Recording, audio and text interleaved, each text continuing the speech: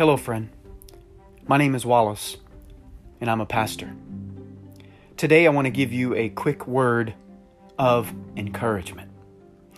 I believe on a daily basis we need to come to the living God because we need Him. We need Him more than we realize. And yes, we realize we need Him when circumstances really get out of our hands. My friend, I was reading Psalm 7 today, and for no particular reason other than it is the 7th of June. And so I was reading Psalm 7, and all I had to do was read verses 1 and 2. But let me ask you a question before I read Psalm 7, verses 1 and 2.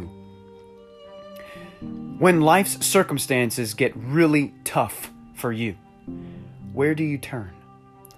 What do you do? What do you put your hope in? How do you get out of that situation? Do you put hope in hope? Do you put hope in hope, which means simply this, that you're just hoping that it's going to get better, that it will get better, and you tell yourself mentally that? Are you hoping in hope? Are you putting your strength in this idea that, it's going to get better, that the sun is going to come up again? Well, that's true. But if you just hope and hope, I believe you will be ultimately let down. Because you see, God wants us to put hope, our hope, in Him. Not hope in hope, or hope in our positive thinking, or hope that it's going to get better, or hope in our strength and our ability and our networking and our connection with other people, that they're going to get us out of trouble, or we're going to be able to come up with an idea that's going to help us navigate through our situation. Just sit back and think, what do you put your hope in? How do you hope? What do you transfer your hope into? Please think about that for a moment. Listen to Psalm verse 1 and 2, a crying out of the psalmist unto his Lord.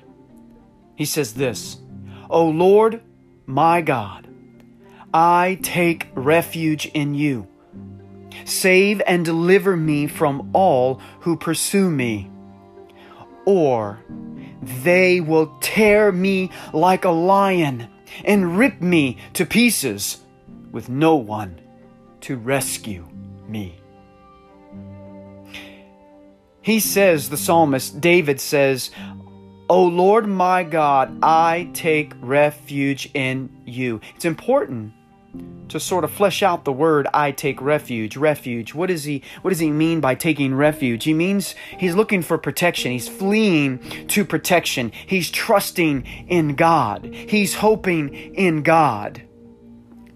He's putting his trust in God. He doesn't say, in my ability, in my plan, in this person, in tomorrow, in the fact that the sun is going to come up again the next day.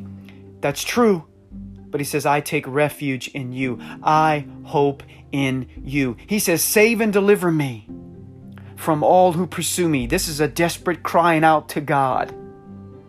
Save and deliver me from all who pursue me, or they will tear me like a lion and rip me to pieces with no one to rescue me. Do you see that? Do you hear it? He's saying there is no other way.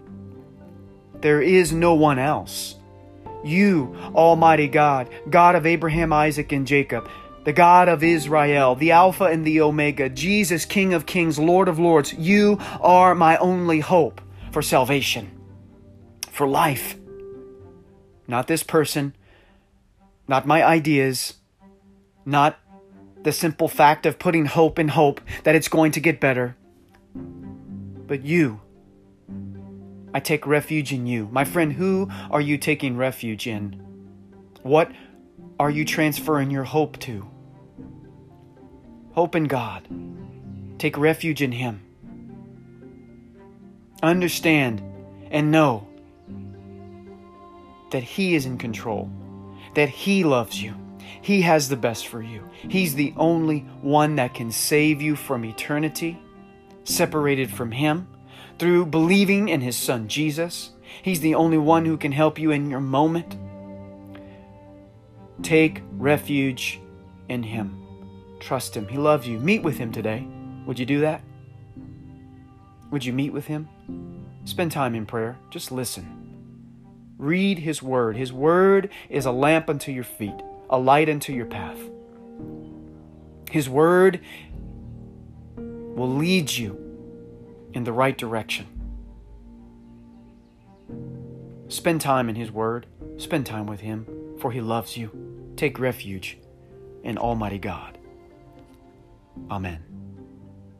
The Lord bless you and keep you. May He cause His face to shine upon you. And remembering, as you read the Word of God, by the power of His Holy Spirit, He will guide you and direct you and make Himself known to you.